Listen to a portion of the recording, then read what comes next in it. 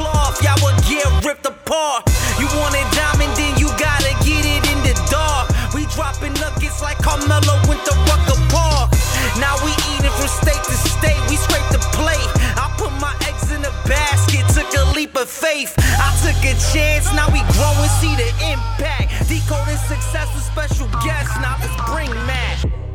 Welcome to the show, ladies and gentlemen. You are rocking with us on episode number 172 of the Decoding Success podcast, and you are rocking with your host, Matt Labrie. To kick off Women's History Month, we are bringing to you a woman that has defined history. She has pioneered, she has spearheaded, she has trekked her own path because she did not have footprints to follow. Today, we are joined by Dr. Jen Welter, the first female to coach in the NFL. Now, in the summer of 2015, Dr. Jen served as a linebackers coach for the Arizona Cardinals, a period of time defined by the bond she has formed with the players. Widely known as a trailblazer and pioneer in professional football, becoming the first woman to coach in the NFL was only her most recent first. She most recently served as a defensive specialist for the Alliance of American Football, the AAF. Following her record-breaking accomplishment with the Cardinals, Dr. Jen became the head coach of the first Australian women's national team in 2017. Widely known as a trailblazer and pioneer in professional football, Dr. Jen became the first woman to play running back in a men's professional football league with the Texas Revolution. Now, in early 2015, Dr. Jen was hired as the first female coach in men's professional football, helping coach the most successful Revolution season in franchise history. Prior to joining the world of men's professional football, Dr. Jen had a highly decorated 14-year career in women's professional football, which included 4 world championships, 2 gold medals as a member of Team USA in the 2010 and 2013 International Federation of American Football's Women's World Championship, and 8 All-Star selections. She was inducted into the first class of the Women's Football Hall of Fame on November 30th of 2018. Now, Dr. Jen is committed to increasing access and opportunities in football. To empower women through football, Welter designed her signature program, A Day in the Life camp, which debuted with the Washington Redskins women's program in 2015. She continues to create a range of camps for girls and women through her Gridiron Flag Football Camp, along with a number of other community initiatives like her Camp on the Corner program that brings football to youth in underserved areas. She released her first publication, Play Big: Lessons in Being Limitless, from the first woman to coach in the NFL in 2017. Dr. Jen has served on the advisory board for the NFL's Pro Football Hall of Fame Game for Life Academy since 2017, and she holds a doctorate degree in psychology, a master's in sports psychology, and a bachelor's degree from Boston College. Now, without further ado, we bring to you our friend, Dr. Jen Welter. Dr. Jen, welcome to the show. Really excited to have you. We are going to kick this off the same way we kick off every episode. To start, I would love to learn how you personally define success. Being able to sit next to my chihuahua after he's had seizures. Like, I think this is the only good thing about what we're all going through right now is that. Right. But in saying that, I think it's really important for us all to remember that success is not somebody else's. Right. And it's also not always a constant. Right. If we only think that we succeed one way, then that means we're setting ourselves up to not feel like we're successful on most days. And so I think you can have success on winning a moment, right? Like this one. I think you can have success on achieving a goal, right? Which is often what people look to. And then I think there is success in living your life where you feel good on a day-to-day basis in terms of who you are, what you do, how you are with your family and those around you, and the good you can do for others. So my definition of success probably varies more than most people's.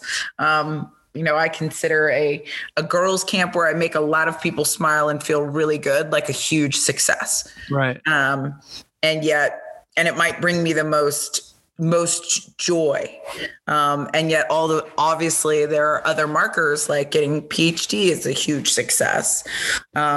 Completing a kid's book is a success every time. And every time there's something that you learn along the way. So I try to invest in the process and not just live in the end game, because I think that's where we get lost. I love that. So many questions just around all of this stuff. I definitely appreciate it. And by the way, we have done over 170 episodes. We have never heard success broken down like that before, which is exactly why we ask it. Everyone has their own unique definition, and we would definitely appreciate the transparency. I'm curious, though, do you feel like one of the successes that you named needs to come before the other? So for instance, the one that stood out to me was like loving who you are, et cetera. You were kind of going down that path. Do you feel like any one in particular needs to come before others? I think it depends on what mindset you need to be in that day. Right. On a day when it's tougher. Right. Like when, as a proud dog mom, my little boy is not doing well.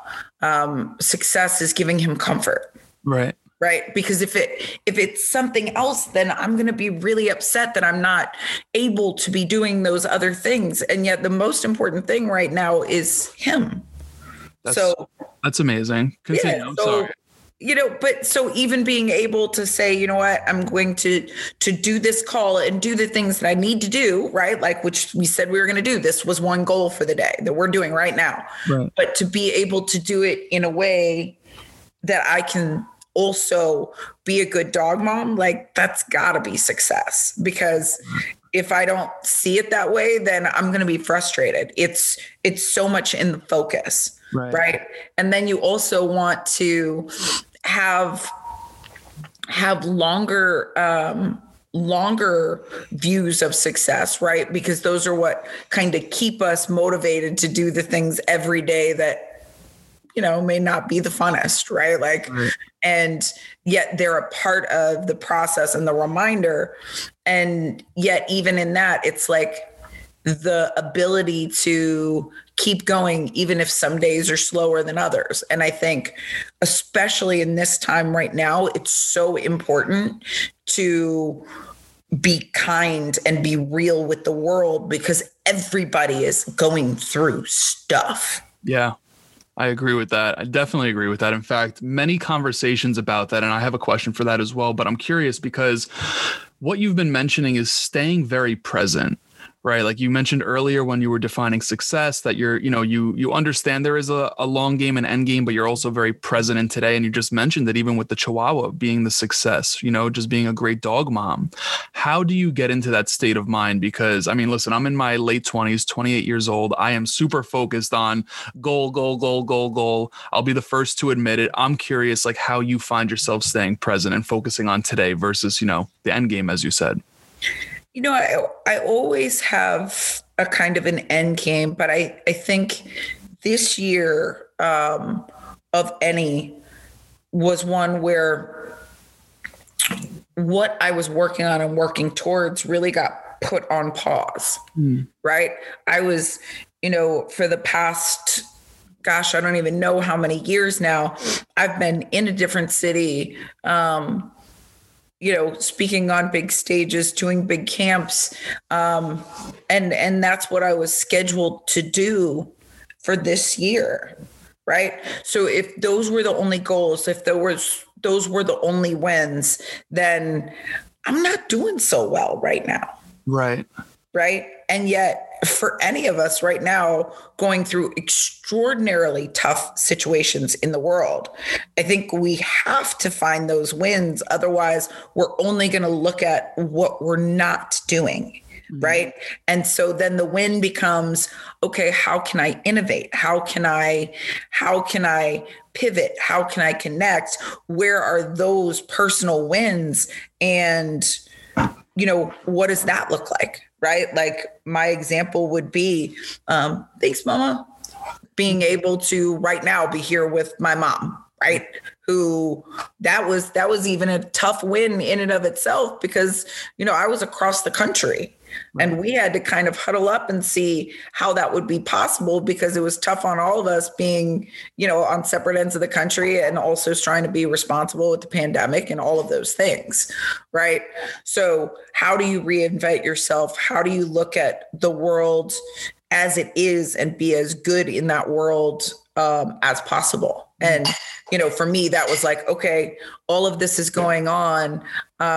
Let's create a kids book series. This is how I can use my talents and also my personality to help other people feel good. Right. Like that's been one of my big projects in this. Right.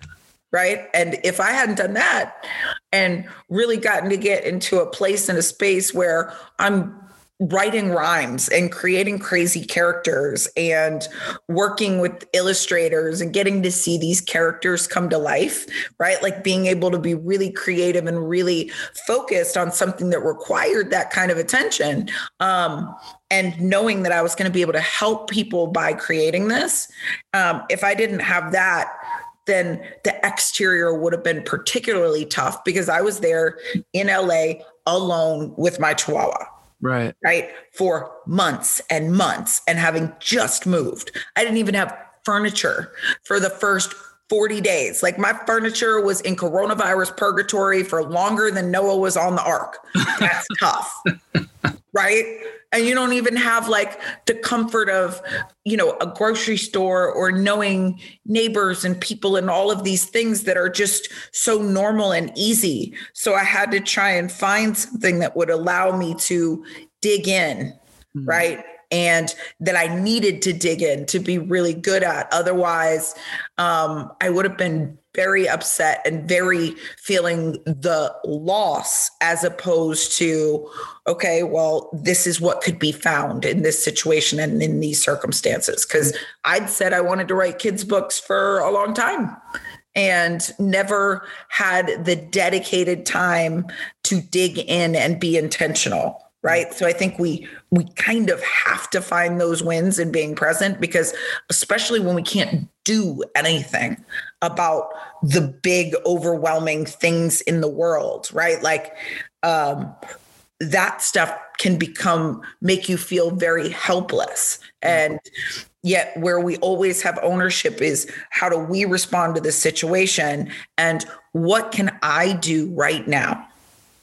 That's it. What can I do right now in this moment to be successful, to bring joy, to connect, whatever that goal is? And then let me get a small win, right? In a situation that feels so big, right? And I think that's why so many people have felt such a sense of loss and, like not only just personal loss, but loss of direction in this time, is because, it all is so big, right? Like it's a global pandemic, right? Businesses are shutting down, people are losing jobs. And yet what can we each do to be successful in the moment? I love that. I absolutely love it. Now I'm curious. I feel like what has helped you pivot during these times, and it's super admirable how you pivoted, I just feel like it comes down to the compassion and empathy you had for yourself. What is your advice to anyone listening in regards to that? Because I have known, or I do know, many people that are really feeling it, like still, like, right. And I'm one of them, right? Like I have the highest of highs and the lowest of lows, yesterday being a very low. And I was like, what the fuck? Like I'm actually depressed right now, because I just came off a super high where on Tuesday I was interviewed by my former boss, who's a shark. And I was just like, no way. The ebbs and flows are just like, what the fuck? That's really dope that you got to interview with him, though. It was really cool. But then yesterday it was really low. And luckily I'm building that compassion and empathy for myself and understanding again, day by day. This is why I'm resonating with your message so much. Mm-hmm. What do you suggest for someone to start building that compassion, to start building that empathy and putting that into their life? Yeah, and I mean, it's a work in progress for me too. Yeah. Because I'm not going to lie, it is, like, for example, Gridiron Girls, which are my girls' camps. It's like my heart, right? Like, and we've had such good momentum. And now, you know, I mean, we did 2 camps at Super Bowl in Miami and have been off for a year. Right. Right. And so, and I have these girls that have connected and they're like, oh my gosh, we want to camp. We want to see you. And, you know, I've been doing little things to connect with them. Like if there was a tournament and somebody else was maintaining it, I could be socially distant and safe and all of those things, or doing Zoom calls with some of the teams and just ways to help out. But it's not the same. Right. Right. And so what I have said is I'm going to be intentional about sharing their stories and sharing their content and highlighting, you know, their pictures, and not just letting Gridiron Girls live as a part of like my social, but giving them their own channel. So they get everything, they get all the shine. And I had so much good stuff in the can that had never gotten the opportunity to see the light of day. And so for me, I'm like, okay, if I'm feeling lost or like I'm not doing enough, like I will go and, you know, find one of those videos or one of those pictures that just strikes home and make sure that girl gets her moment. Right. Like, and it is a little thing that makes me feel good. Right. And we have to find those little things that we can do. And I think a lot of the times for me, like I find them in the empathy and care for someone else. 100%. Right. Like I may feel not good for just me. I'm frustrated or something happened or there was a roadblock or there was just, and then it's like, okay, step away from that.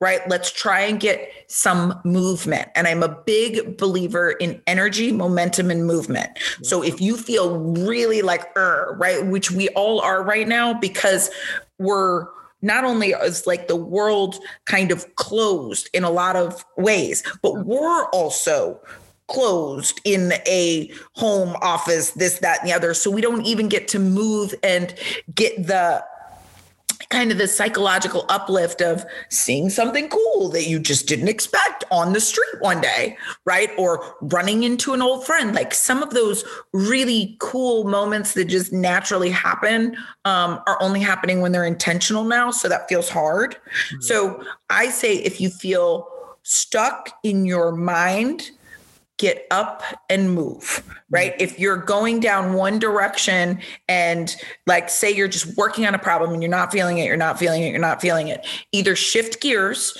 to something small that you can do, like a micro win, right? I can post a picture of one of these girls. I can do that.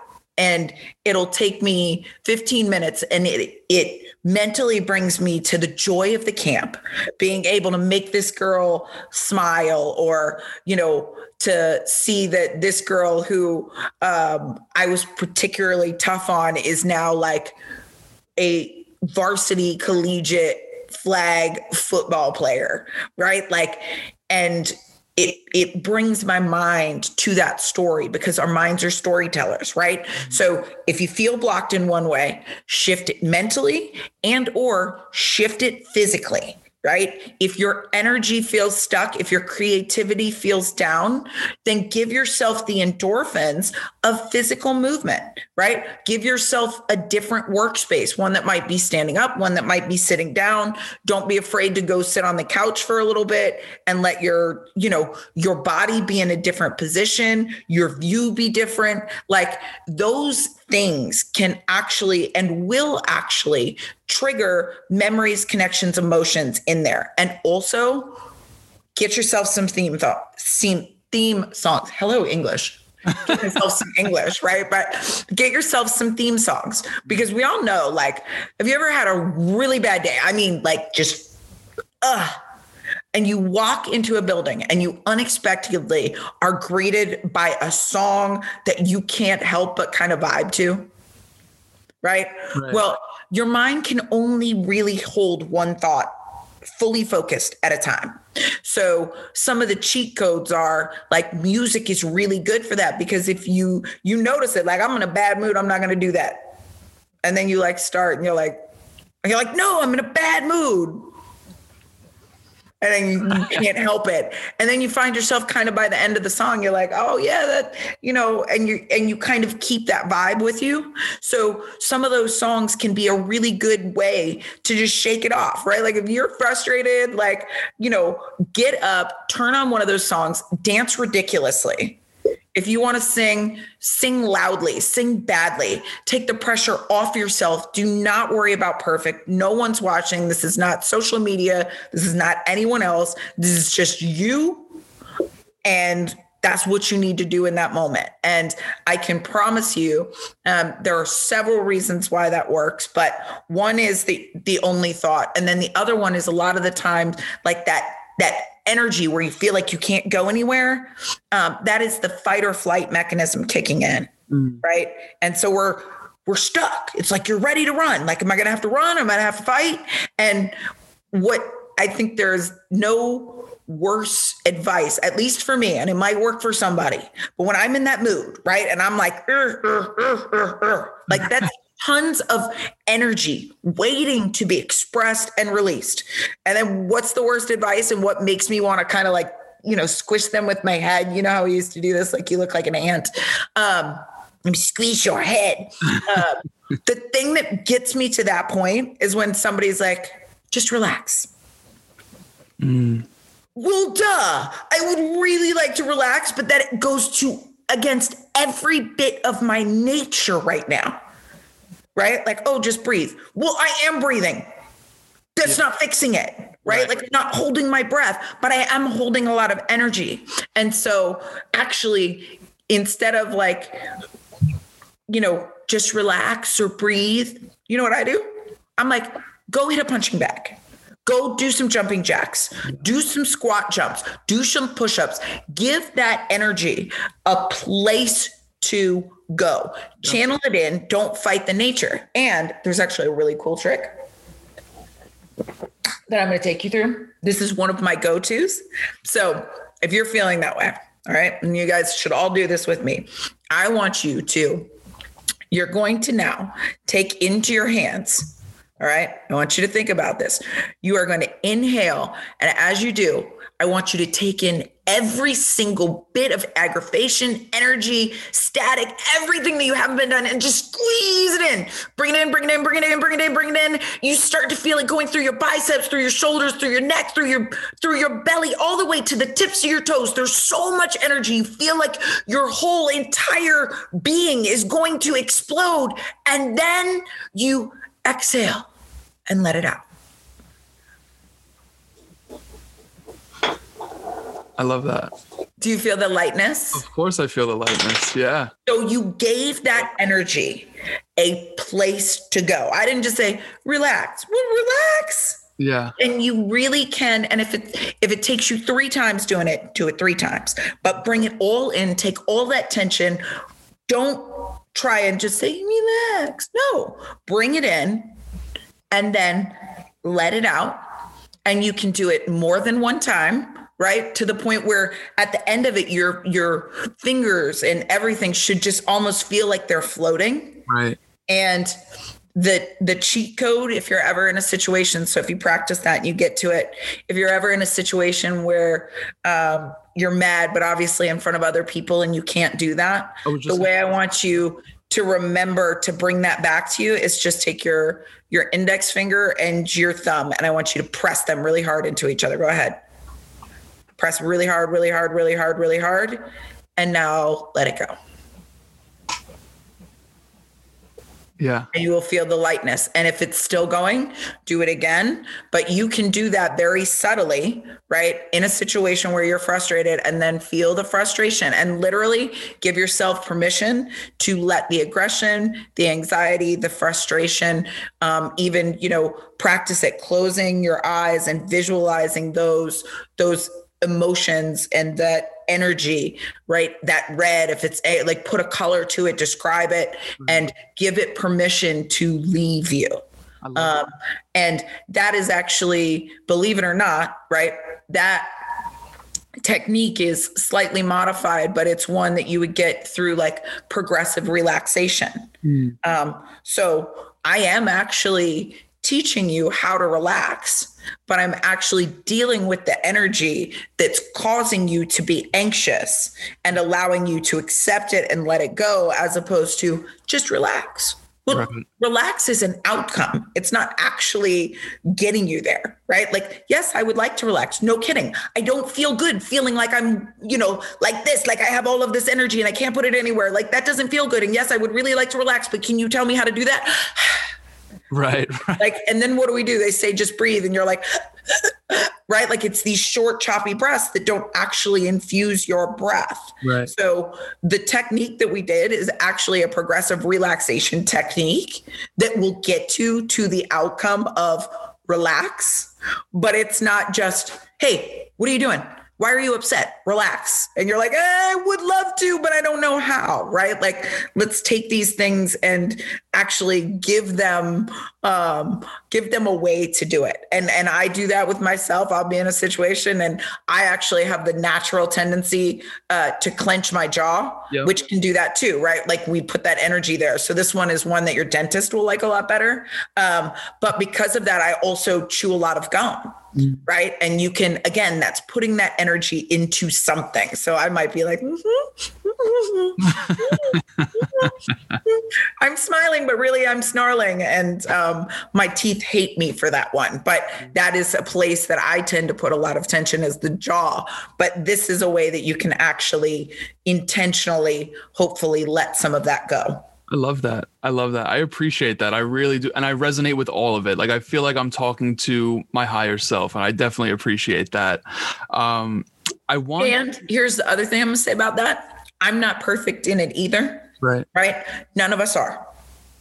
It is really important to give your human self permission to realize that you're flawed. You're going to have those moments. Right. And yet, even in sports psychology, we always say, those who we consider mentally tough are not ones that don't experience those things, right? Or ever feel fear or weakness through this, or feel disappointment, right? Like if I'm a defensive back, the other team is going to beat me at times. They know where they're going. I don't, right? Their job is to get there. My job is to do my best to stop them. But you're not going to be perfect all the time. The mentally tough player is the one who recovers quicker, right? You don't lose the next play because you got this one lost, right? People who tend to not be mentally tough, or what we consider as resilient, are the ones who put a lot of energy into the things that they can't control. You cannot control the last play. You cannot control the next play. In this moment, in this space, right now, all you can focus on is what you need to do to be successful, right? What are the very basic steps, and even going through them in your head, because again, one thought at a time, right? If you can really only hold one thought at a time, then I'm losing attentional focus when I'm worried about the fans in the stands, the outcome, who's watching. Oh my gosh, that guy beat me last play. Oh, the weather is really bad. Like, oh, this is terrible. Oh, that ref made a bad call. All of those things, if I'm putting energy there, what I'm not doing is paying attention to what I actually need to do right now in this moment to be successful. So it's not that you're not going to be aware of them. It's not that it's not ever going to affect you, but how fast can you get back to the place in the space where you say, this is what I need to do right now? And then build in tools to help yourself do it. Is that you need to put on some music, right? Athletes, we do that a lot of the times. But a lot of times people don't even understand why it's so powerful or why it works, right? They've basically given themselves like, this is the mind frame I need to be in to be successful, right?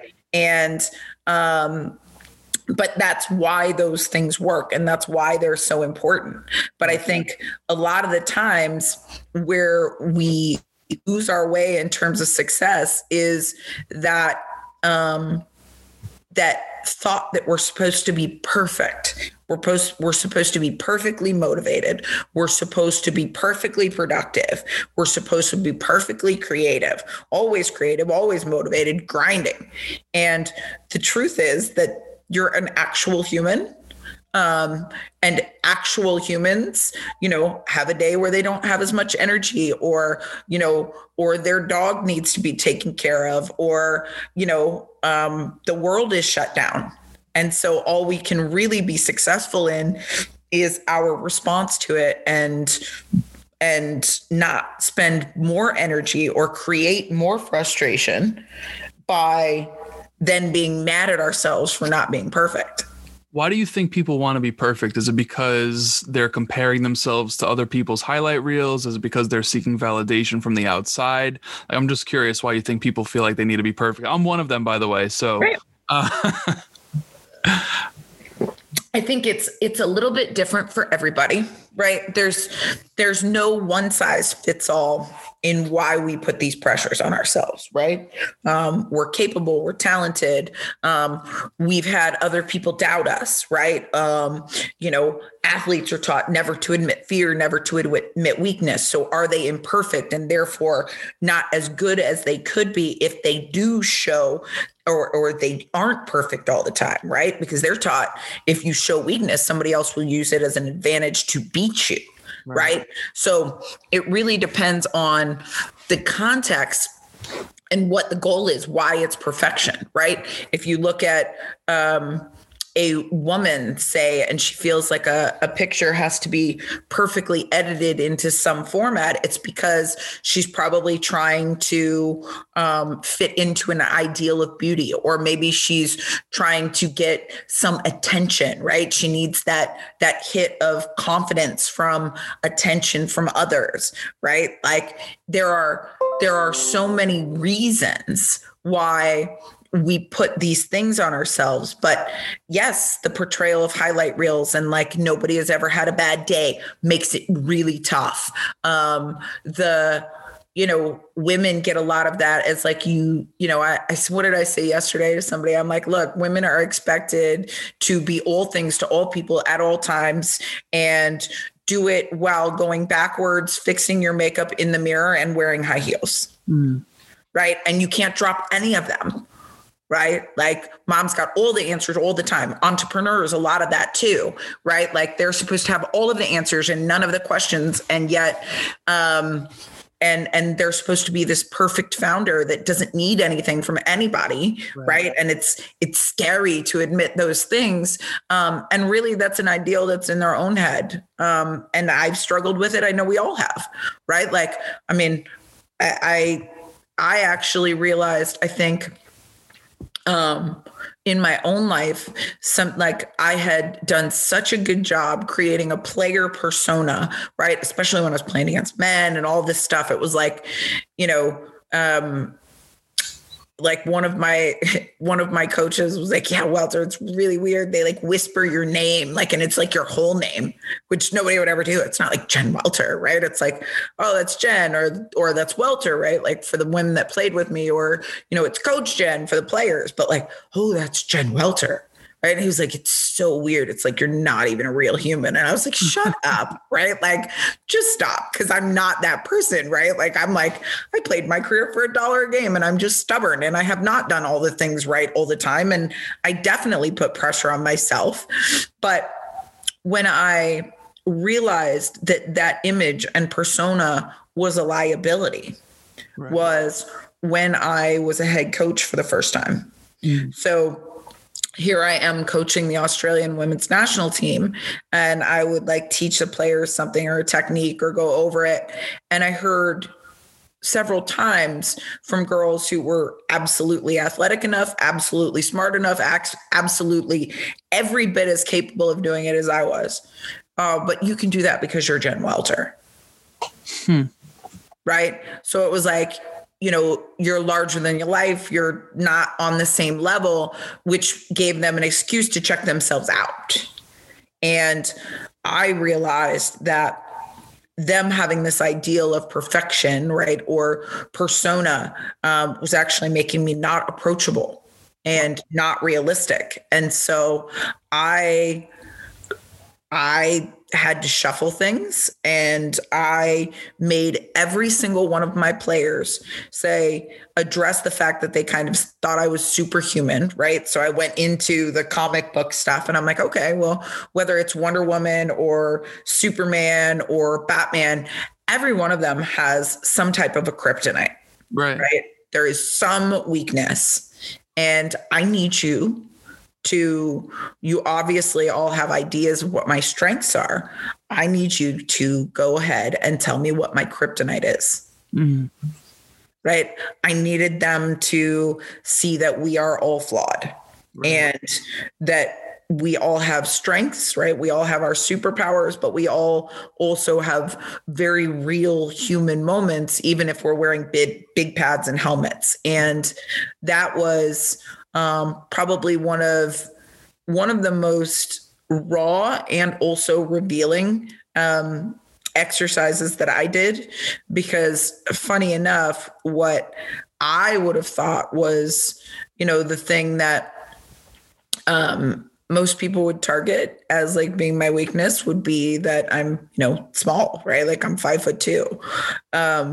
And that was not the thing that any of my players said. Right. Which to me was even like, oh, maybe I've been looking at myself wrong the whole time. Yeah. That's so interesting. That's a very interesting exercise, by the way. I definitely appreciate that share. I want to learn. I mean, we always do this, and I'm really curious to learn who Jen was in high school. How did she define success back then? Where did sports come about? Like, I'm just curious to know who you were back then, so we can connect the dots and keep moving this forward. Yeah. So let's see. I'm going to start. The sports have always been a part. Like I've always been a very movement oriented kid. Right. My mom, who crashed us a little bit earlier, always tells the story of when I was about 6 months old.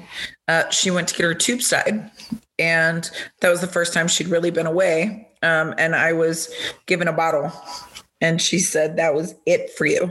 The second you discovered you could eat and run, like you were not ever letting me hold you and do all that stuff. You'd be like, And so there was always kind of a high motor, and very independent, kind of curious kid who,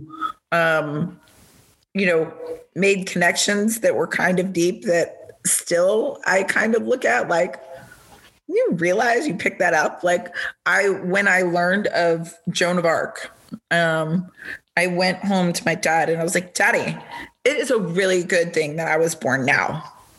And he said, honey, why? And I said, oh, they would have burned me at the stake. And it was because, she put on the same battle armor and she went into battle with the guys and led them. And I could not understand why she would be burned at the stake for that. I would definitely do that. I want to be like her, right?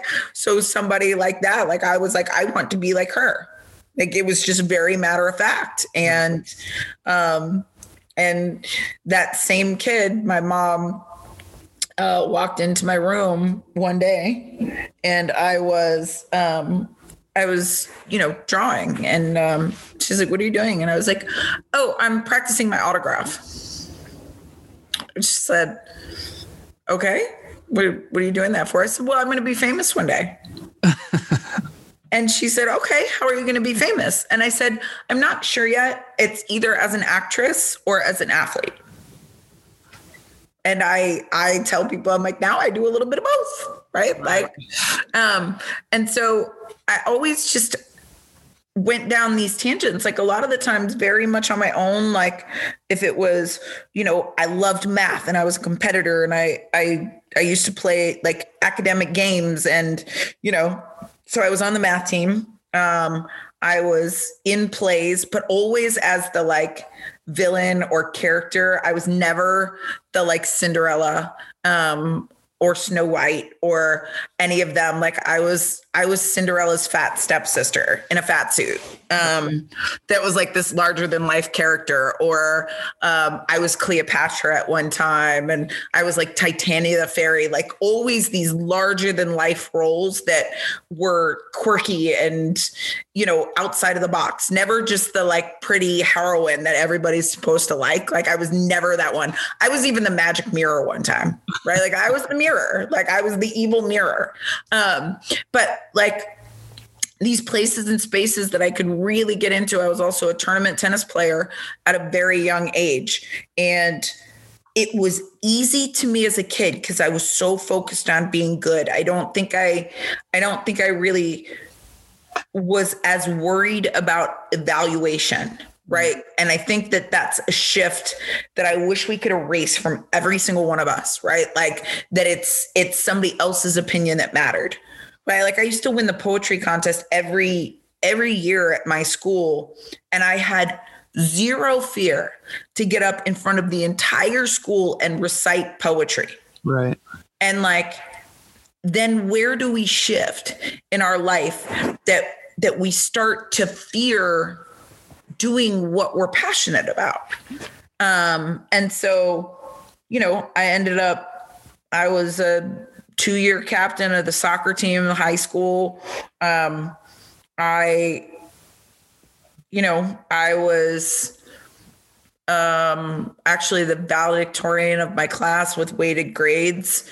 And I never really, I started to see that you didn't really fit in being all those things as a girl, right? It was like I know that I felt the need to like even play off my intelligence at times.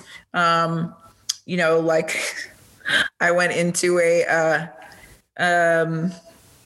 calculus class, I think it was, or one of those. And I walked in and, the teacher said, you all better be the smartest kids in the class because this is the hardest class.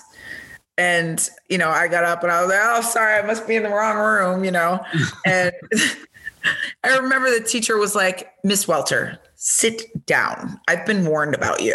And I was like, right. But I didn't feel that, as a girl in the quote unquote popular crowd with, who was also an athlete, should also, or was like allowed to also be really smart, because I had people that were intimidated by me because of those things. And, I ended up being one of only, I went to a first year high school in a smaller town, and I ended up being one of only 2 people to go out of state for college. And one was my high school boyfriend, who was the captain of the football team, and he went to play football. And I went to Boston College, and I didn't even apply to a Florida school because I wanted to go. I did not want to be in 13th grade. I did not want to be able to come home on weekends. Like I needed to go and have there be no net.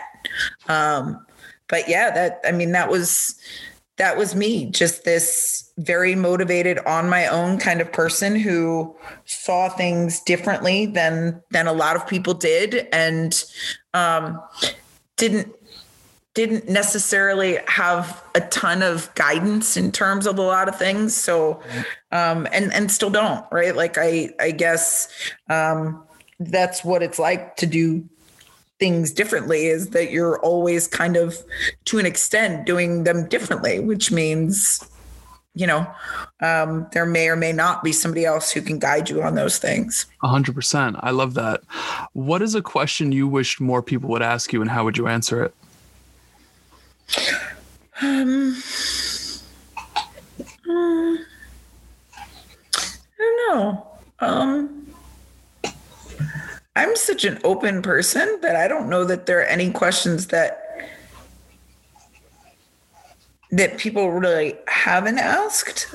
But I do think it's more like on interpersonal stuff or like the connection base as opposed to just the accomplishment, right? Like I think a lot of the times people just really get hung up on the highlights, like, and they want to know that one story, you know, and it's like some of those stories I'm like, yeah, I wrote a book, like that's all in there and it's laid out for you because people are asking me to tell that story again and again. It's like, I want them to have maybe read it or known me or something and then have a next level question, right? That's what really impresses me is when like it's something different or it stumps me or, you know, cause I like to actually like problem solve and stuff. It's like, okay, what are we going to do about this? I consult all the time and, you know, I think people forget because of, you know, having coached in the NFL or that, you know, I actually have a PhD and that I was doing that much longer. You know, I mean, it's interesting. I had a head of scouting from an NFL team send me a message yesterday and I don't know him. We've never met. But he was like, man, I just listened to you do an interview and I wanted to say, you know, just respect. And like, I really respect your love for the game. And I was like, oh my gosh, that's so awesome. Like, Thank you so much. And I was like, hey, by the way, just an FYI with the combine coming up and everything, like the Wonderlic is garbage, like don't ever use it. And he was like, what? And I was like, oh yeah, that's my dissertation, right? Like this is the research that I did. It's still really, you know, the most comprehensive research to date on that subject. Happy to share it with you if you want. And he was like, yeah, I'd love to read it.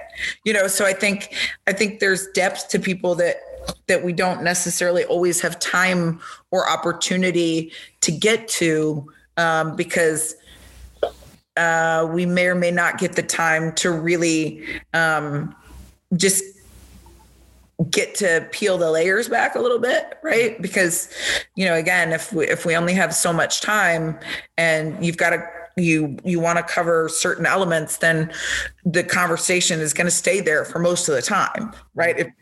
If that's the one big thing you want to know about, like, how did you make it to the NFL? It's like, okay, well, here's the story, right? And I'll tell it to you and I'm a pro at telling it. But if that's the only story you want to hear, or that's, if you have a limited amount of time, then we're only going to get through that. Right. And, you know, that's cool too, but that's also something you could have read or listened to elsewhere. And now you have this person, what are you going to talk to them about that is different? Right. 100%. And I'm always in for it, but it's like, you know, I find that stuff fascinating, right? Like the other stuff that we don't always get to hear or know or see. 100%. I love that. I love it. I know we're running out of time here, so I'm going to ask you one last question. If Dr. Jen could only give one piece of advice the rest of her life, meaning if you were to write another book or hop on another podcast, another stage, etc., if you could only give one piece of advice the rest of your life, what would it be?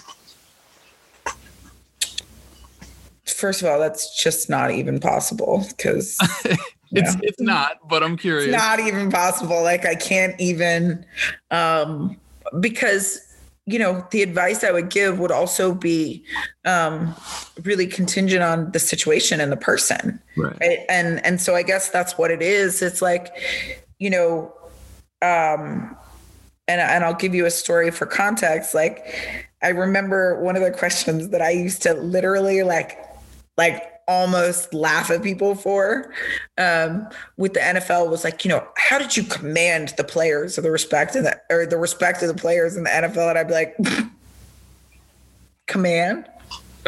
Like, ooh, see, this is why it could have failed. Like if I would have been in like, you have to listen to me because blah, blah, blah, blah, blah. No, they don't. They actually do not have to listen to you. They do not. Why would they want to listen to you? Right. That's the question. And so my approach was I needed to listen and let the situation coach me, because how am I going to help you? First of all, if I don't know you. Second of all, if I don't know where you want to go. where you are right now, how you need to receive that information. If I just come in and I'm like, bah, bah, bah, bah, bah, bah, bah, bah, bah, maybe or maybe not, right? Like you can't actually yell loud enough so that people have to listen, right? You can tune out even the loudest scream if you want to, right? Let's go back, Peanuts. That was so brilliant. Like, wah, wah, wah, wah, wah, wah. We all heard it and we didn't hear anything that the teacher said, right? That is a very real psychological condition. Like you can scream at me and I can absolutely make it so that I picked up not one word of it if I don't want to, right?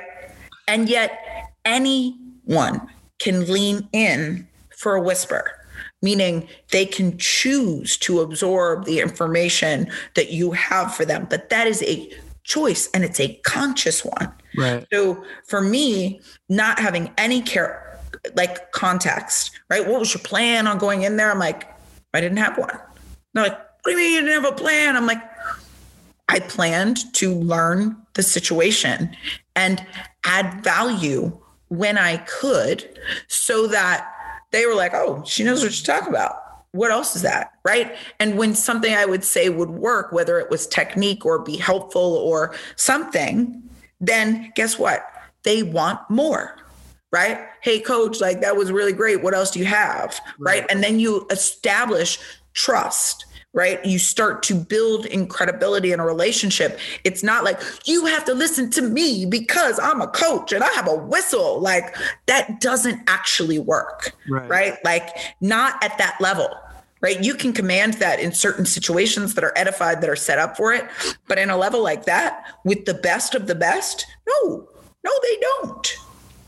No, they don't. So, go in and learn the situation, listen, and see where you can add value so that you create buy-in and curiosity and people want more from you, not less. Right. I remember I learned that from, and actually it was probably a part of the perspective came from Kevin Minter, who was one of my linebackers. And I love Kev. We were super tight and he just won his first Super Bowl. I'm so excited. And he was a captain. And we were sitting there and it was me and his wife, Sid, who's amazing. And a guy, I think he worked for maybe like Microsoft or one of those. Like I was trying to introduce Kevin because I wanted him to like start thinking about the business side of stuff, right? Because he'd be the perfect guy. He's never gonna get in trouble. Good family guy, really respectful, like, but not the marquee name. But this is a guy that you want to build with, right? Or at that time, it wasn't a marquee name, obviously. And I said, and the guy asked him. He said, what was your biggest fear with her coming to your team, having a female coach? And Kev he's so deep. Like, that's why he's very like takes it all in. And he said, well, I don't actually know if my biggest fear was her being a woman per se.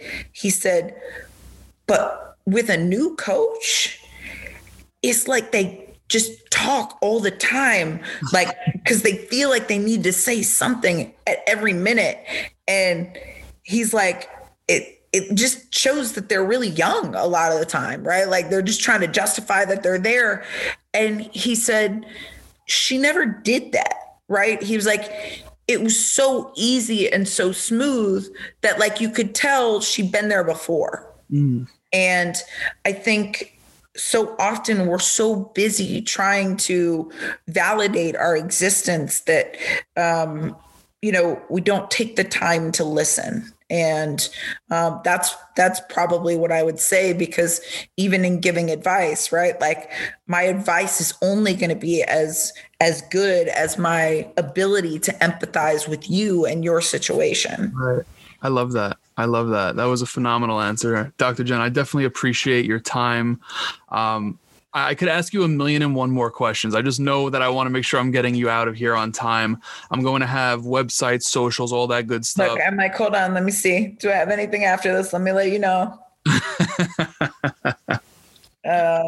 Because I think these connections and these conversations are important, right? Like that's why, even when it's tough, like this is one of the things that I know I intentionally said I need to do more of, right? Because when I was on the road all the time, people would ask me to do the podcast and this, that, and the other. And I'd be like, oh my gosh, I can't, right? Like I don't have the bandwidth, or I would actually get really phobic of like messing up the schedules because of like flights and things like that. Cause I don't like to let people down. So I'm slow to commit if I think that it might not happen for some reason. But that was something that I said, I'm going to be intentional about doing, right?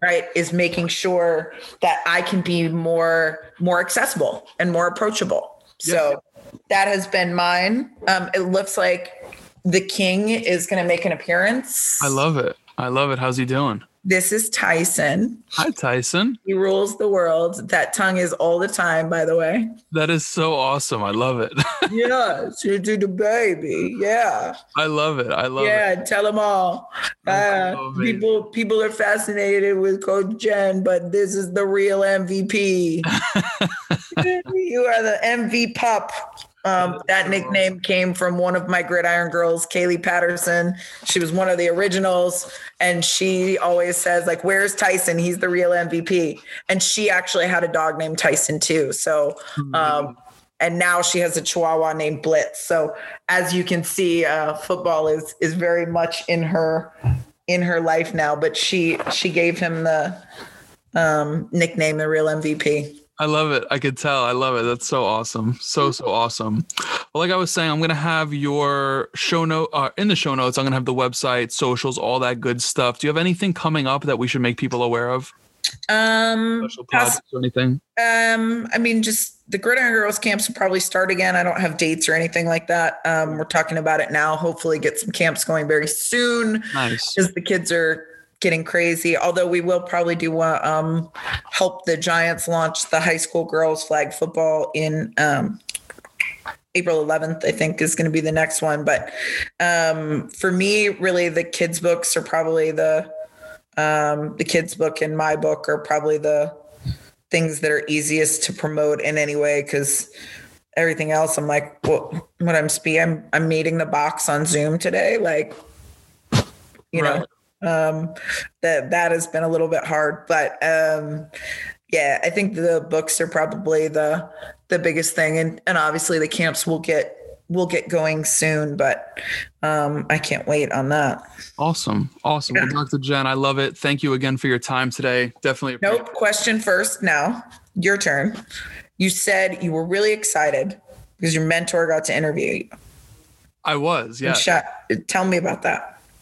It was phenomenal. To be honest, I went in it thinking I was interviewing him. So it was a bit of a curveball. Obviously, I worked with him for 3 years, but the individual coordinating it asked me what I wanted to talk about.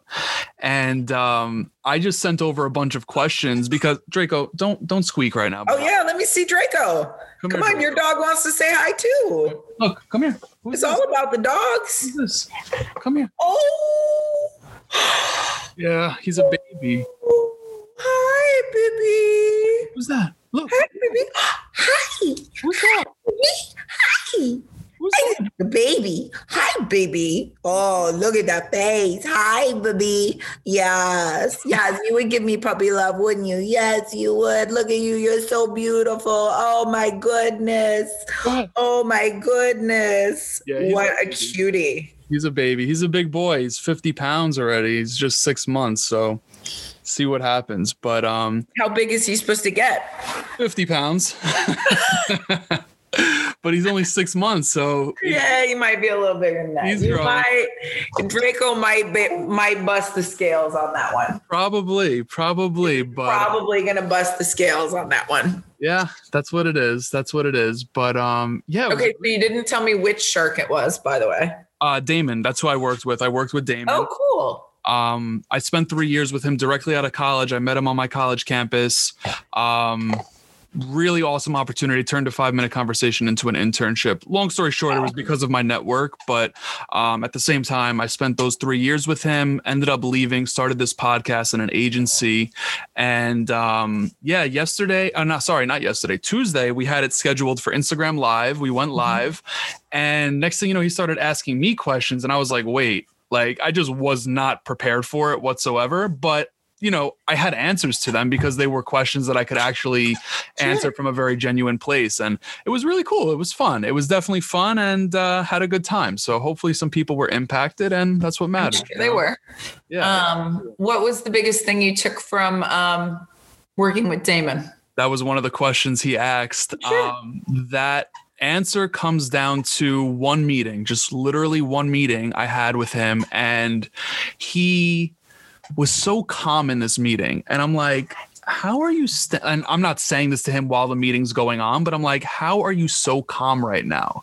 Like, it just didn't make sense to me because, I'm in my early 20s at that point. If you say something I don't like, I get emotional. I react with emotion. And he's just sitting there. And I'm like, I have to ask him at the end of the meeting. And that's exactly what I did. And I mentioned that on the live when we were live. I said, I asked you and you were like, Matt, like business isn't brain surgery. He was like, you're going to make money some days. You're going to lose money some days. He was like, you're not killing someone though. And someone's life isn't in danger, right? Mm-hmm. Like, listen, you can go a lot deeper on that and say, maybe, a paycheck might not come in a week and, you might not be able to eat out or something of that nature, right? Like there is some seriousness to it. Of course. But at the end of the day, he was like, dude, it's not brain surgery.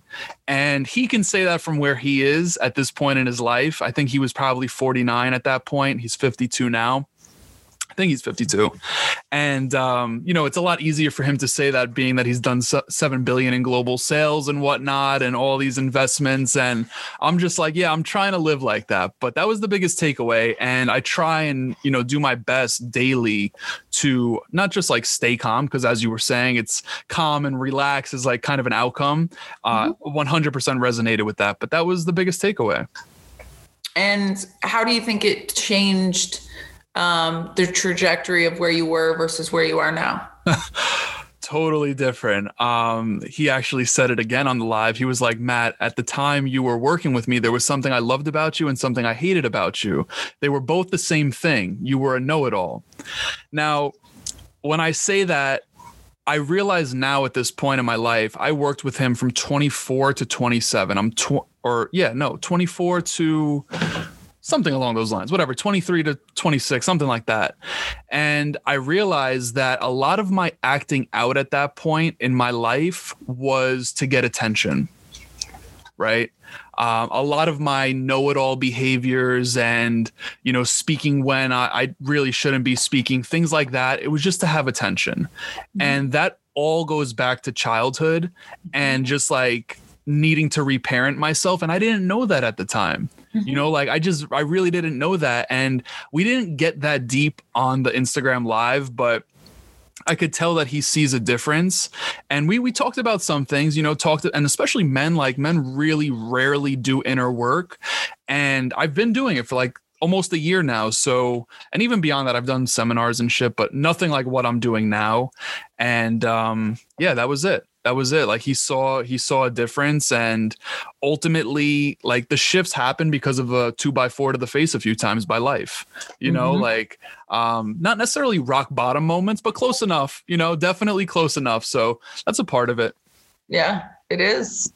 And there you have it, ladies and gentlemen, from our friend Dr. Jen Welter. Now, Dr. Jen and I did continue to have a conversation after that, so if you felt this episode ended a bit abruptly, it did. I just wanted to make sure that I was respecting her space and the conversation that we were having afterwards. Now, with that being said, regardless of that fact, Dr. Jen did a phenomenal job at helping us kick off Women's History Month. So, I want to urge you, if you found this to be of value, make sure you're sharing it, because we have such powerful individuals continuously hopping on this show, sharing their experiences, their wisdom, their life lessons, and everything in between to help empower you, to maybe help you not make the same mistakes they did, or to show you the path in which now you can walk in their footprints and continuously pushing the ball forward or upfield, or in Dr. Jen's case, moving the chains, right? That is so powerful. So make sure you're sharing this episode if you found it to be of value. Number one,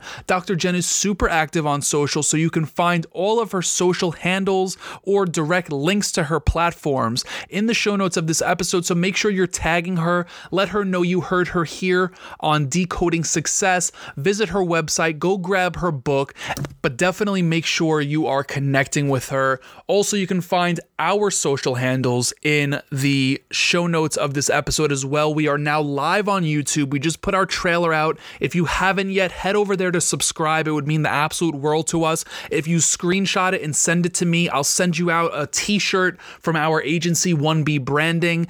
Thank you again for tuning into yet another episode here on Decoding Success. Much more to come. So until next time, everyone, be blessed. Peace.